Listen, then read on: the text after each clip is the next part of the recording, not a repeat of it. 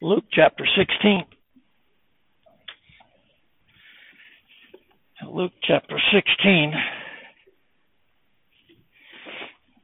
I have not forgotten John chapter 10, and we will be returning to that text. But the Lord just laid on my heart this past week a message which is going to require more than one Sunday. And since next Sunday is our evangelistic Sunday, that Sunday when we preach specifically the gospel to the lost, I need today to prepare for next Sunday. So we will be returning to Luke chapter 16 next week, Lord willing. And I ask that you keep in prayer even now for that sermon as well as this morning's. Next week we will be looking at the cries of the damned, which is the rich man. But I do look forward to returning to John chapter 10 and speaking on that divine sovereign calling of Christ to his sheep. But this morning let us look at Luke chapter 16, verse 19. There was a certain rich man which was clothed in purple and fine linen, and fared sumptuously every day. And there was a certain beggar named Lazarus, which was laid at his gate full of sores, desiring to be fed with the crumbs which fell from the rich man's table. Moreover, the dogs came and licked his sores. And it came to pass that the beggar died and was carried by the angels into Abraham's bosom. The rich man also died and was buried. Let's pray. Our Heavenly Father, we do ask your blessings upon the reading of thy word, and I pray that, Lord, you would guide and direct us this morning that we might be able to understand even more deeply the divine subject which you've laid upon our hearts. I pray, Father, Lord, that in this present time, Lord, Father, we give it serious consideration. And in doing so, I pray that our hearts and our minds as thy children would be drawn ever more to heaven and drawn and away from the things of the earth. May we be reminded this morning that this life is but a vapor. It's here today and gone tomorrow. How soon does death reach our doorsteps? It even looketh in our windows, and it is in our palaces. I pray, dear Father, that you would be honored and glorified this morning in lifting up your Son, the Lord Jesus Christ, that he might draw men unto himself.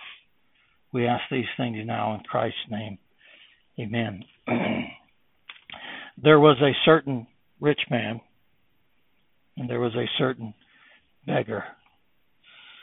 It's amazing how so many people will seek debates and controversies over certain portions of Scripture. Some would debate whether this was a parable or whether it was an actual event, since our Lord doesn't call it a parable, which debate I will not bother you with this morning. I simply want us to look at what our Lord is speaking about in our topic and our subject. Our Lord has in these verses many great and blessed truths that we as God's children should consider, but also those of you that know not Christ. The Bible said there was a certain rich man and there was a certain beggar. The lives of these two men in this present world was as diverse as the night is from the day. One fared sumptuously every day. The other was a beggar, desiring merely the crumbs that fell from his table. One was clothed in purple and fine linen, and the other one was full of sores, where the dogs came and licked his wounds. From all outward appearances, the rich man was to be envied, while the beggar was to be pitied. We must be careful that we don't judge people by outward appearances. For all things in this present life are but temporal. The riches of the rich man as well as the poverty of the beggar in this present world was both fleeting and temporal. For with the coming of death, the riches of the rich man would vanish, while the poverty and pain of the beggar would end. You see, why is that sufficient? So many people are in a haste to get to the rich man in hell that they forget to look at the preparation of the things that happened before time, which is, I believe, very important for us as God's people. The things of this temporal life vanish at death. Listen to me. They vanish at death. You can be the richest man in the world, or you could be the most beggar, the biggest beggar of the world, living in the greatest poverty, but those things end. The riches and the pain, there's an end to them. Death brings an end to both of those. James brings us to think about this when he says, what is your life? He doesn't say, what is your present situation? He said, what is your life? He's engulfing everything about our life, whether it's rich or poor. He said, what is your life? It is even a vapor that appeareth for a little time. He doesn't even say smoke. He says a vapor. A vapor is something that you have when you boil water. You see it and then it quickly vanishes. It vanishes quicker than smoke. He said your life is nothing but a vapor that appeareth for a little time. A very little time.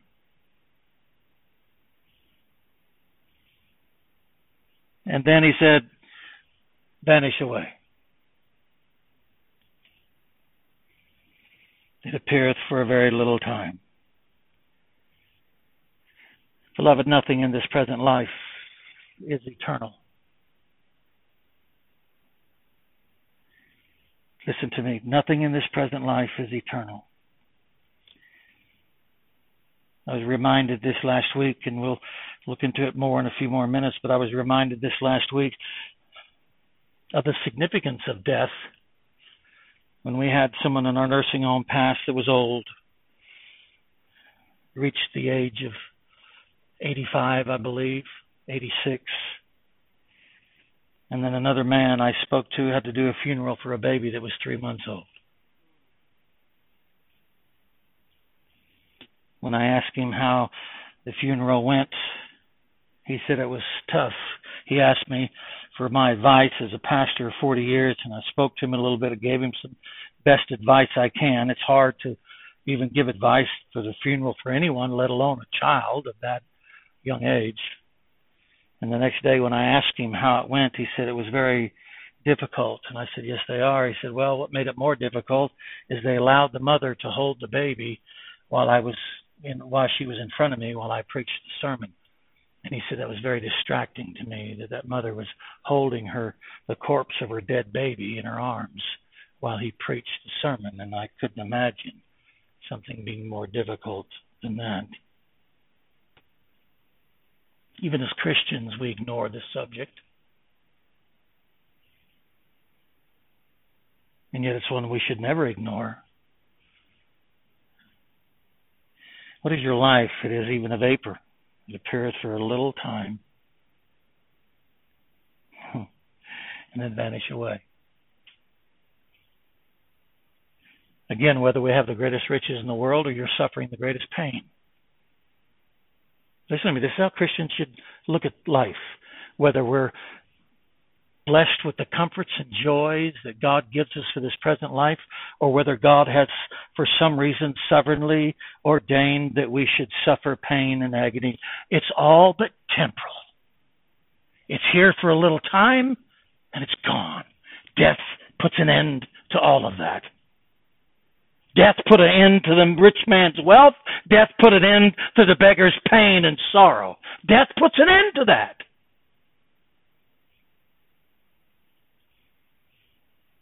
Therefore, I say, set not your heart on the riches of this present world, nor worry or fret for the pain and sorrows in this present life. For all these things appeareth only for a little time, and then they shall vanish away. You see, one of the greatest blessings of being a child of God is to be reminded and remember that everything in this life, the good and the bad, are nothing but a vapor. It's here momentarily, just a minute, a fleeting moment, and it's gone.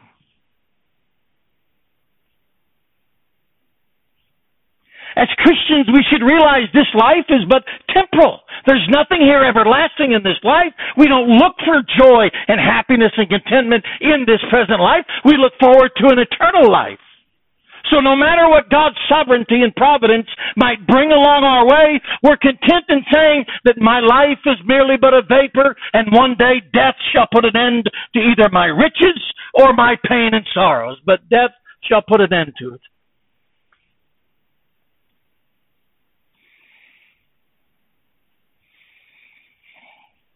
So their lives in this present world were very different, yet there was one thing, one event, which happened to them as well as to all men. He might have been rich, Lazarus poor. Different as the day is from the night, but there's one thing that happened to both the rich and the poor, and it's an event which happens unto all men. It's an event which has no respect for a rich man's wealth, nor pity for the beggar's pain and suffering. Listen to me. I want to describe to you this morning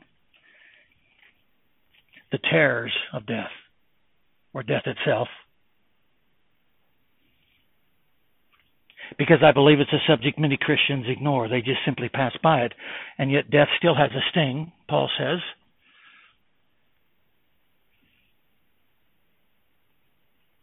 Death has no respect for the rich man's wealth, and death has no pity for the beggar's pain and suffering.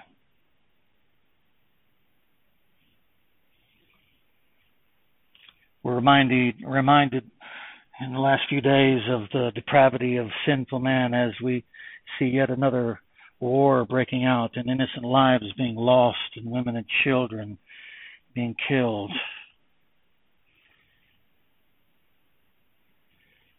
This family had taken their 3-month baby to the doctor, and everything appeared to be well and fine with the child, and they went out to the car and placed the baby in the car and walked around the car, was getting in the trunk and came back to the car to get in it, and the baby was lifeless, and she just suddenly died.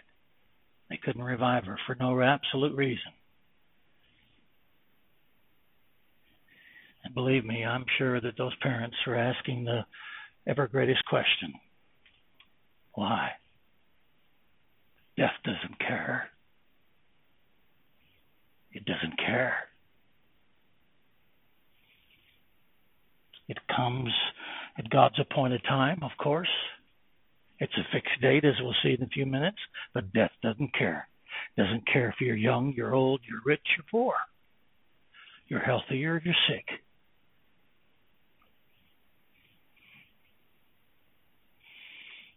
The beggar and the rich man died. That happens to all men. Job 21 says this, one dieth in his full strength, being wholly at ease and quiet. His breasts are full of milk, and his bones are moistened with marrow. And another dieth in the bitterness of his soul, and never eateth with pleasure. They shall lie down alike.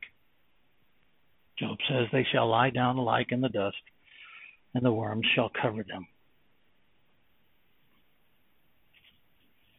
Isn't it amazing how the world tries to beautify death?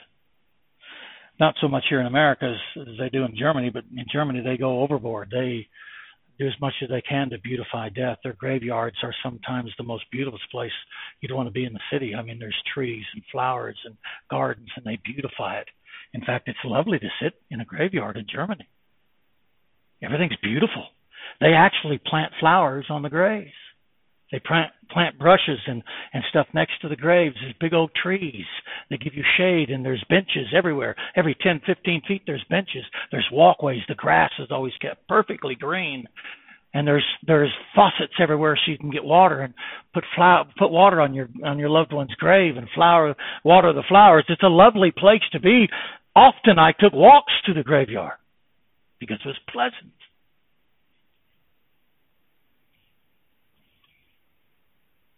For man is afraid of death. He's afraid of dying.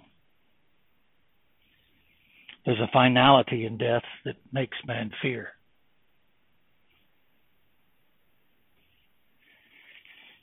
One fared sumptuously every day, the Bible says, the other full of sores and hungering. One fared sumptuously every day, the other full of sores and hungering. Yet the scriptures proclaim death put an end to both these things. So you see, it's like I said, when Christians look at death, we should be looking at death as something being, and I'm getting ahead of myself, as being more of an ambassador that ushers us into the presence of God. The rich man, because he didn't look at something like that, death was the king of terrors. As we'll look in a few minutes, Lazarus died and was carried away by angels. The rich man died and was buried. You see the finality of that? He was buried. Nothing about being carried away.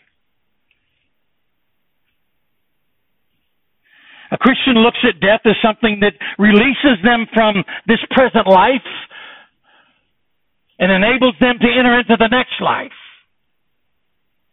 Because of Christ, and I'm getting ahead of myself, because of Christ, we have no more fear of this death that tormented us our whole entire lifetime. Yet for those that know not Christ, death is something dark and dreary and gloomy, dreadful and terrorizing. It put an end to everything the rich man had. But for Lazarus, it put an end to his pain and his agony.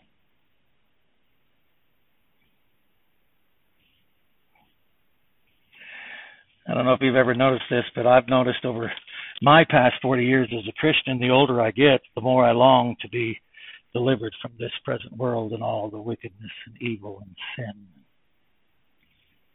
It's almost as though as we grow in grace and knowledge of our Lord and Savior Jesus Christ, He increases our longing to go home. He increases our love for heaven and eternity. And the closer we get to death, the more inviting it appears to be.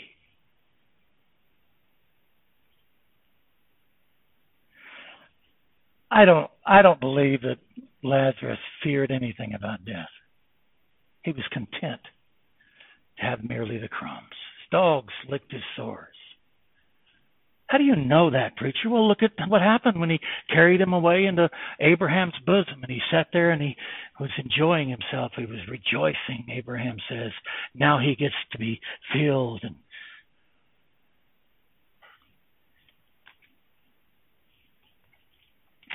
beloved, since the entrance of sin into the world by Adam, death, Romans says, is passed upon all men. All men. We're all dying.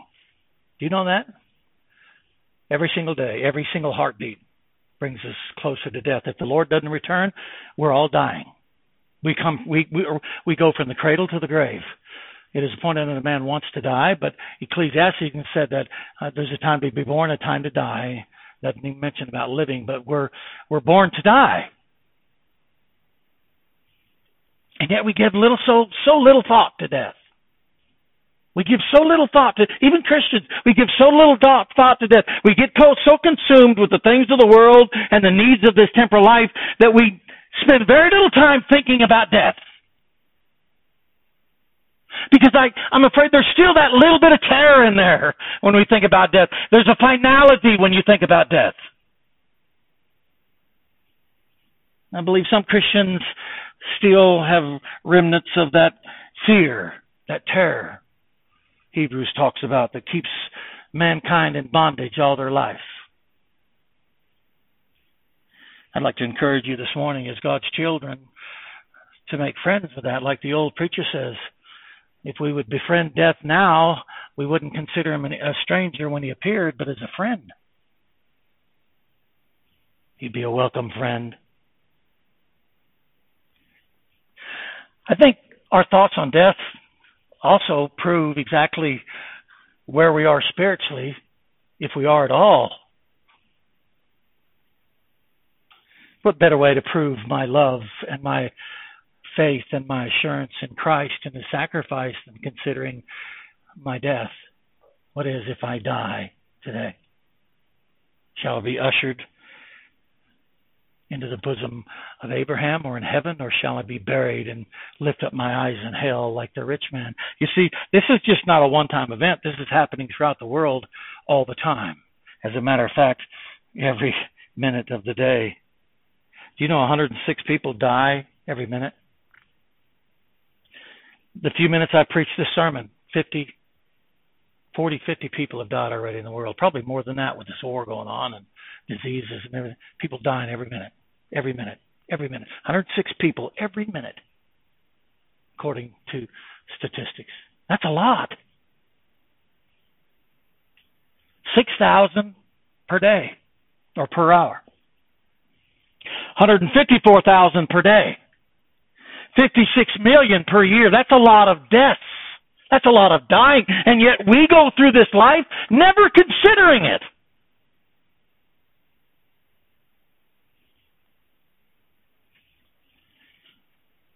I think as Christians we're missing something when we ignore this. That's why I wanted to spend time on this morning for Christians, that we would seriously consider it. And for those of you who know not Christ, you better seriously consider it.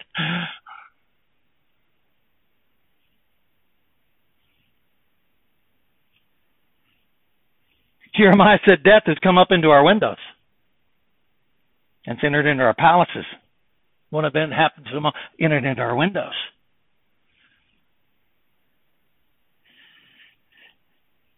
What's he mean by that? Death is looking in our windows all the time.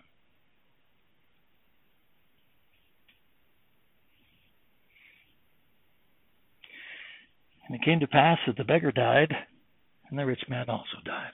It's one thing they had in common. One thing we all have in common. We can debate about doctrine. We can debate about different opinions. We can debate about politics. We can debate about a lot of things, but one thing is non-debatable. If the Lord doesn't come back, we're all going to die.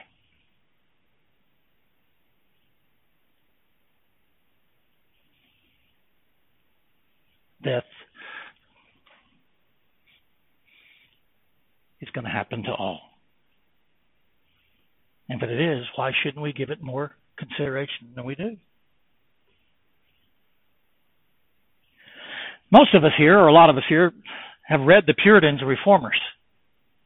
At least a lot of them. Church history. Even in the scriptures. Read those men who were coming close to death and read their testimony of how they felt about death itself. It wasn't simply because they was just living their life and then suddenly death shows up at the doorstep and say, oh, death's here and I can go. Look at their testimony. Look at the history of it. It was a thing they considered constantly. It wasn't just something they considered when it was close by them. It was something they considered constantly. They were constantly aware that they were a living corpse, if I can use those terms for lack of a better one.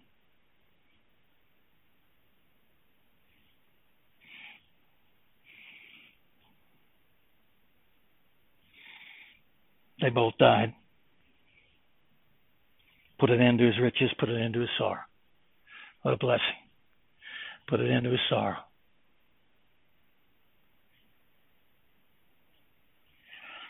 Yet, beloved, our text teaches us that death is not an end of itself.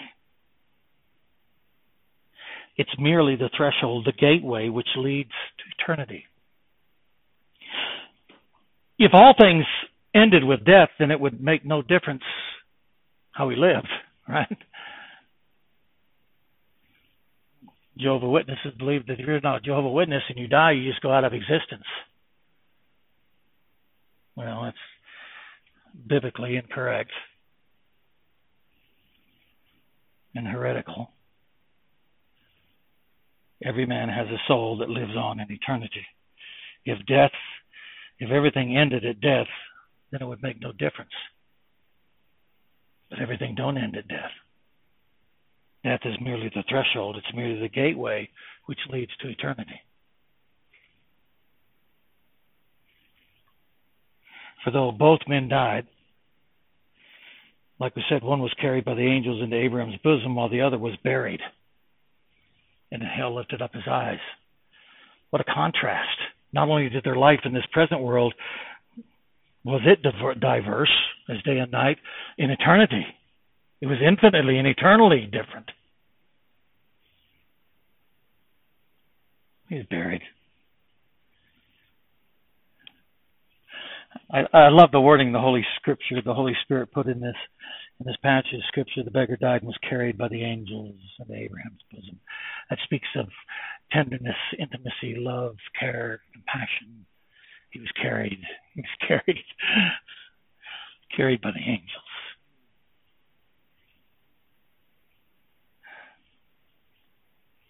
Makes you kind of wonder if that's what happens to every child of God who dies. Are we carried by the angels? Oh, I don't believe in those angel things. Well, here he was carried by the angels. Carried by the angels into Abraham's bosom. And yet when you read of the rich man, it appears so sad. But the rich man also died. 3 words. And was buried. That's it.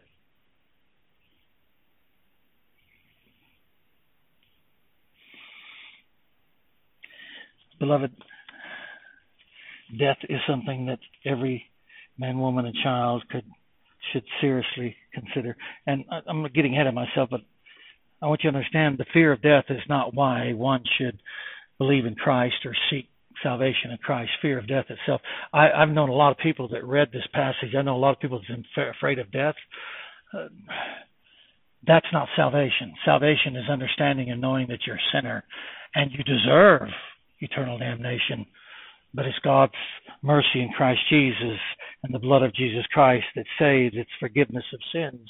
It's not merely fear of death.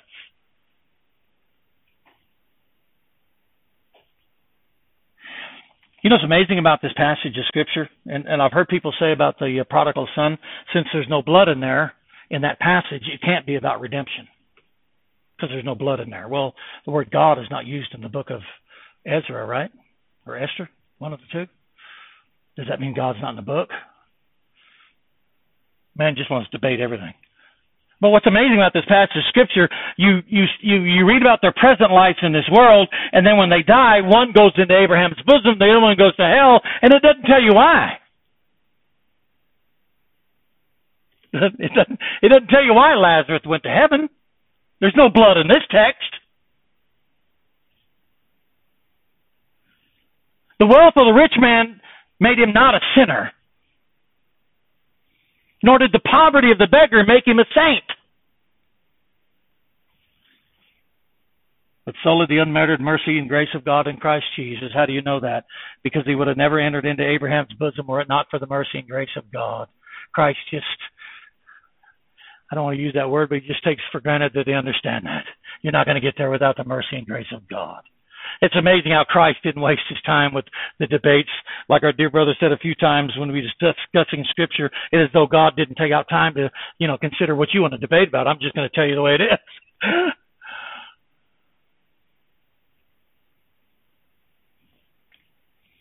Now, the wealth of the rich man didn't make him a sinner, nor did the poverty of the beggar make him a saint.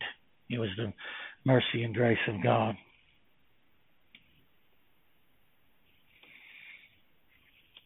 It's amazing, though, when death came, and it came to pass that the beggar died. It's amazing that when death came, listen to me, it's amazing when death came, it was an ambassador of angels for one, and for the other, it was the king of terrors. He lifted up his eyes in hell. Lazarus was Abraham's bosom. What a difference it made. Just death. With the coming of death, death was for one an ambassador carried into the bosom of Abraham, yet for the other one, death was something that carried him into the pits of hell. It's appointed unto man once to die and then the judgment. The finality of that. You see, this is what we do as Christians when we stress the gospel. When we're preaching the gospel of Jesus Christ and we say it's appointed unto man once to die and then the judgment. Once you die, there's no coming back. There's no other way. Once you die, your eternal destiny is sealed forever. Once you die, you'll either be in Abraham's bosom or you'll be in hell. Once you die, there's no turning back. And yet death comes when it wants to. Not when we call it. And yet, we don't think about that. We don't consider that.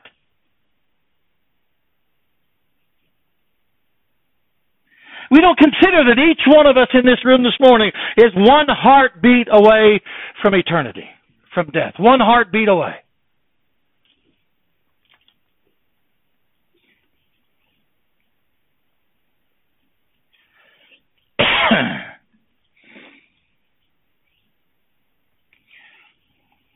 Hebrews said the fear of death keeps sinful man in bondage his entire lifetime. You say, well, preacher, that's not true. A lot of people don't even think about death.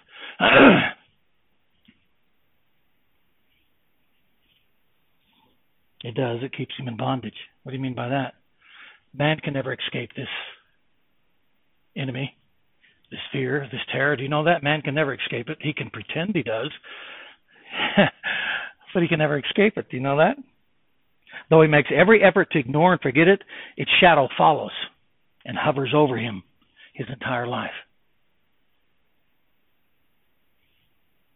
And sometimes it shows its ugly face when least expected. You're going through life, going through your daily routine, doing your job, paying your bills, worried about tomorrow, this or that, or whatever.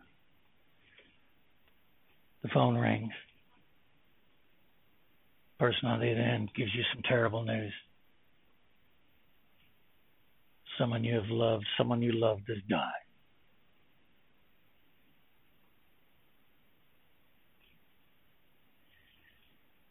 You can never escape this.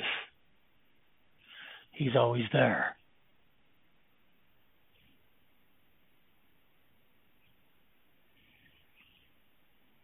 And man, even though in his youth, if death doesn't choose to take him in his youth, and he succeeds in ignoring it, and most young people do. Most young people think that they're invincible. I'm going to live forever. I'm 12, I'm 15, I'm 21, I'm 25. I've got 40 years, 50 years to live yet. I mean, why should I even think about death? I've got a long life ahead of me.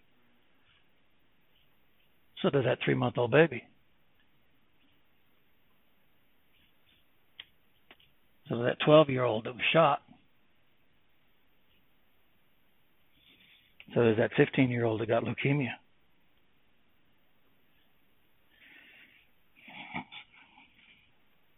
Even though in his youth,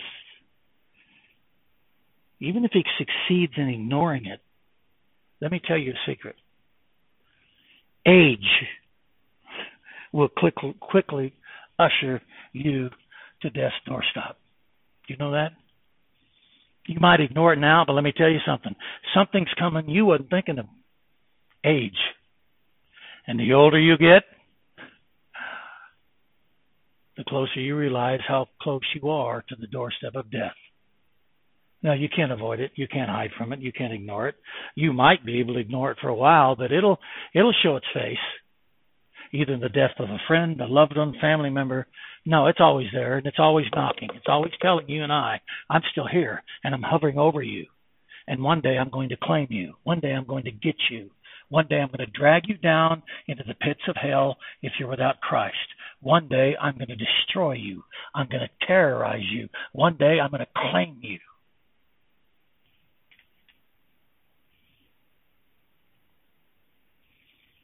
One of the things that Revelation says that Christ got when he finished his salvation for his people, he said he has the keys of hell and death.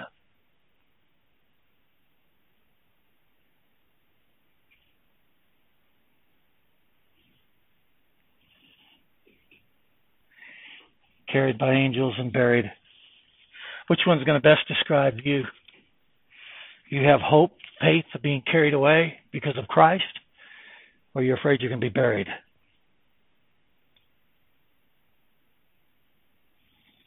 They lie you in that casket and they close the lid.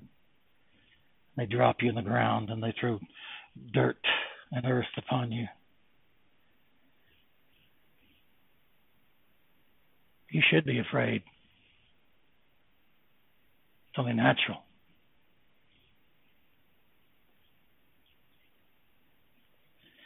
But what about the believer? Oh, you got to understand, for the believer, it's different. You remember when the Lord died, was in the grave, and they went into his grave, and they looked in there, and the linen was folded neatly, one at the foot and one at the head. Remember that symbol there? When the grave was busted open, Christ redeemed us from his power. When those linens were folded neatly, you know what that was a symbol of? Somebody didn't go in there and clean up. When Christ was raised from the dead, he took the linen that they so quickly wrapped him in, and he took the time to neatly fold it and place it at the head and at the foot, almost like the cherubims in the Old Testament on the mercy seat. And he put one at the head and one at the foot. What did he show? There's nothing here to fear. There's nothing here to see. He's not here. He's not here. There's an empty grave. One thing I'm looking forward to when we get back into John chapter 10 is that calling. You remember a certain calling in the book of John chapter 11 when someone was in the grave and Christ called him forth. You see, for the believer, death has no more fear, no more torment. Look at Hebrews chapter 2, verse 14. Hebrews 2, 14. For so much then as the children are partakers of flesh and blood, he also himself likewise took part of the same, that through death, listen to this, through death, he might destroy him that had the power of death, that is the devil. There's a lot there, and time doesn't avail me to get into that, but you need to look at that. Through death he might destroy him that had the power of death. Who has the power of death? The devil. But Christ destroyed him in place of his people, not in your place if you're not saved. You need to consider that. And deliver them who through fear of death were all their lifetime subject to bondage. For verily took not on him the nature of angels, but he took on the seed of Abraham. And deliver them who through fear of death were all their lifetime subject to bondage. You see what Christ did for his own. Why do you think the resurrection of Christ is so important? I was talking to a lady this last week, and pray for the nursing home because I'm preaching a series on the gospel of Christ on the cross, and I got pretty intense on Wednesday, and I hope and pray some of them were stirred. But I was talking to a lady afterwards, and she's telling me how confused she was. And I told her, I said, well, the problem of it is because you don't know enough about Christ. You need to know. She thought it was all about her. She had to do this. She had to do that, and whatever. I said, you need to get in Scripture. You need to find out it's not about you. It's not about you. It's about Christ. It's not about me. It's not about you. It's about Christ. It's what Christ has done and what Christ continues to do. You see why Christians don't fear death? It's not because of anything we've done. It's what Christ has already finished. If we understood just merely a fraction of what he accomplished on Calvary, we only know a portion of it in Scripture. Believe me, there's infinitely more that we don't know yet, but wait till we get to heaven. There's infinitely more what Christ accomplished on Calvary, and most people are saying, well, he died, he was buried, he's raised again, and there's my eternal life. No, it's infinitely more than that. Do you know what he accomplished on Calvary? Not only the removing of our sins, bearing the wrath of God, but concerning the death and Satan. Take this not lightly when he said through fear of death were all their lifetime subject to bondage. Christ has removed that.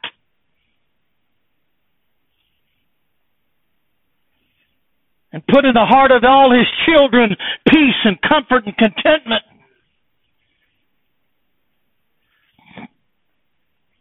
I like that verse in Ecclesiastes 9:2 says, "For the living know they shall die."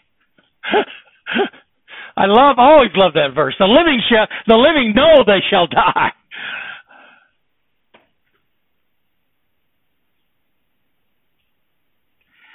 Beloved, death is certain. It is the wages of sin. It's appointed by God, and its time is fixed.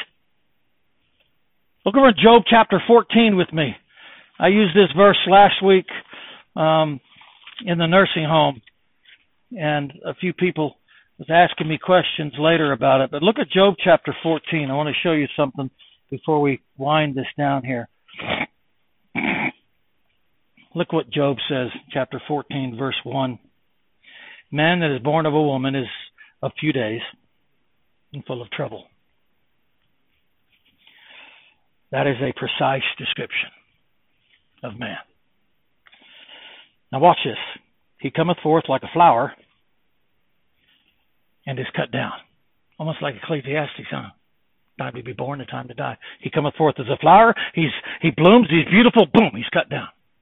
You see the suddenness of death? Boom. Scripture always declares the suddenness of death. It's quick. Man's life is short. He fleeth also as a shadow and continueth not. And dost thou open thine eyes upon such a one, and bringest me into judgment with thee? Who can bring a clean thing out of unclean? Not one. Now watch this. Seeing his days are determined, the number of his months are with thee. Thou hast appointed his bounds that he cannot pass. What's he talking about? Job is saying the time of man's death is set. Set. You know, you walk through the graveyards around here and you have these stones, these gravestones at every grave, or most of them, or a plaque or something with their name and the date and the time. And picture it this way. In heaven, you and I all have a gravestone with your name on it, my name on it, the time we was born, and the time of our death. And nothing in this world or in heaven shall ever change that. It's fixed. We don't know what day that is. We don't know what hour that is. We don't know what year that is, but it's fixed. God has set a boundary, a time. And each and every one of us, when that time arrives, we shall die.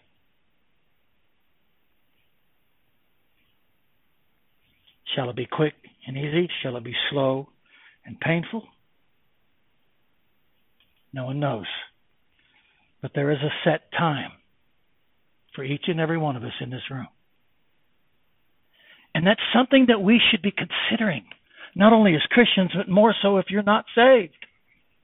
Because like I said earlier, it's appointed unto man wants to die, and then the judgment. Dying without Christ, there's no turning back. So why would God tell us that? God would tell us that we should consider.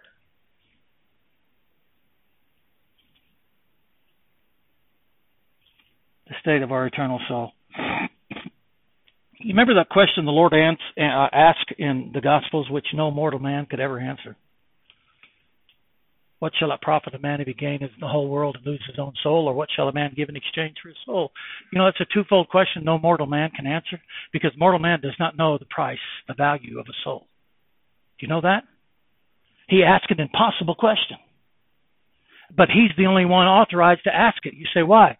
No one knows the price, the value of an eternal soul except him who sacrificed himself for that soul. And let me tell you something. The value and worth of that soul is the very life of the Son of God. It took the Son of God to sacrifice himself on Calvary because the value of a human soul is that priceless. That priceless. If that don't stir the love of God in your hearts, the believers, I don't know what I can do for you. The price of your soul, of my soul, is infinitely more than you and I could ever pay. It took the life of the very Son of God, the very Son of God, to purchase us. You're bought with a price. I'm bought with a price. And it was a high price.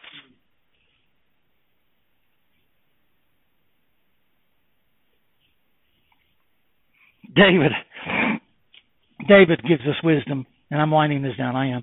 He said, Lord, make me to know mine end, and the measure of my days, what it is, that I may know how frail I am. That's wisdom. Make me to know mine end, and the measure of my days, what it is, that I might know how frail I am. Christians should always in their mind be living on the very verge of death. Do you know that? Are you following me? We should be living every day on the very borders, very verge, very edge of death. Always looking at it.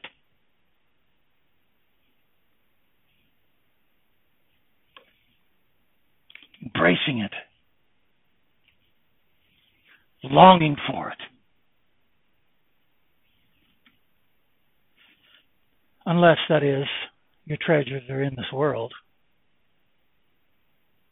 Then you don't want to even think about death, because in death you lose everything. Remember the guy in the Gospels? Oh, look, I've gained so much, I'll build more barns and I'll put more into it and I'll be happy and prosperous and all that. And the Lord said, you fool, tonight your soul shall be called for him. And then who shall those things be?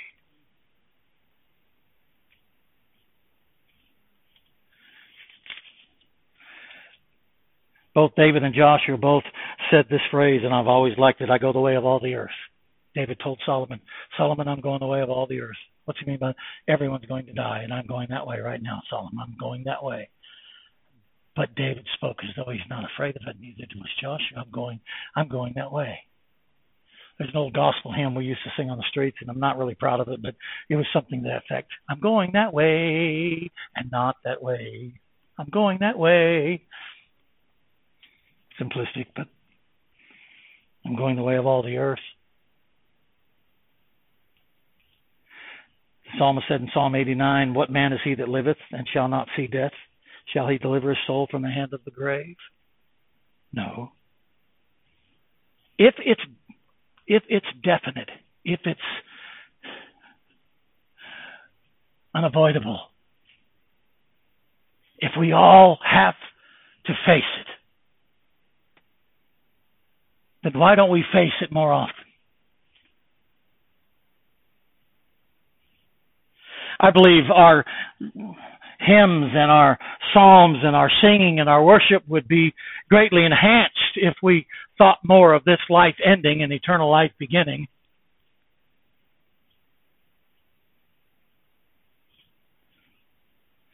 It says Lazarus was carried by the angels to the bosom of Abraham. Here's God's promise to all those whom he's called, chosen, and redeemed. Hosea 13:14, I will ransom them from the power of the grave. Preached on that once in German years ago. The scripture says there's a power in the grave. I will ransom them from the power. I will redeem them from death. Ransom, redeem. I will redeem them from death. O death, I will be thy plagues. O grave, I will be thy destruction. That's what we have in Christ. If it was, and still is, Satan who keeps men in fear all their lifetime because of death, shouldn't we as Christians rejoice over the matter that Christ has redeemed us from the power of the grave and ransomed us? Should we not, as God's children, spend time dwelling upon that time of departure?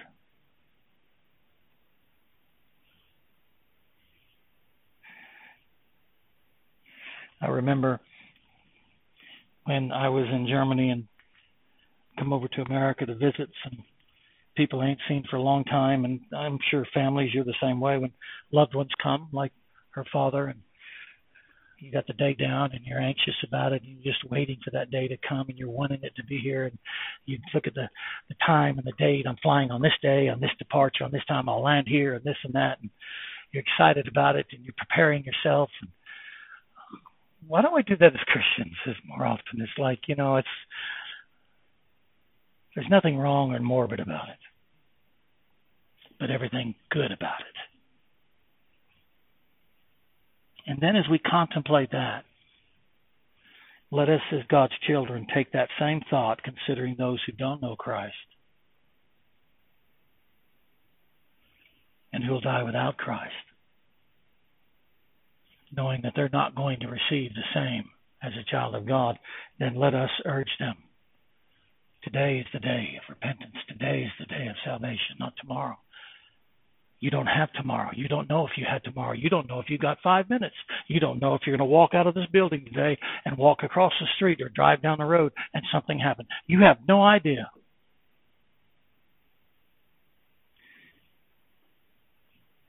I pray that we would spend more time contemplating this, because for the Christian, it's a reason for joy, rejoicing and joy in Christ Jesus and what He's accomplished. Yet for the sinner, I pray that it would lead you to repentance and to Christ before it's too late. Let's pray. Heavenly Father, we thank you, Lord, for these words found in Luke chapter 16. I pray that, Father, you'd help us, Lord, as your children, to consider these things. And Lord, I pray that, Father, they would enhance not only our worship, but our love for thee. I pray that we'd meditate on what you did in delivering us from the grave, the power of that grave, and yet you delivered us from that. Lord, we have no reason to fear death anymore, because we have you, who is the resurrection and the life. And you said, because we believe in you, we shall never die. Dear God, I pray that, Lord, you'd help us to reminisce on these things more often than we do. And Father, I pray especially for those amongst us this morning who know not Christ. Lord, I pray that they be awakened by your Spirit to realize that, Father, Lord, death is looking in their windows and entered into their palaces. Father, I pray that, Lord, you'd stir their hearts up, Lord, with thoughts of death, that they might search Christ. Lord, I pray that you draw them unto yourself. Lord, may you be honored and glorified in all that's said and done, for we ask these things in Christ's name. Amen.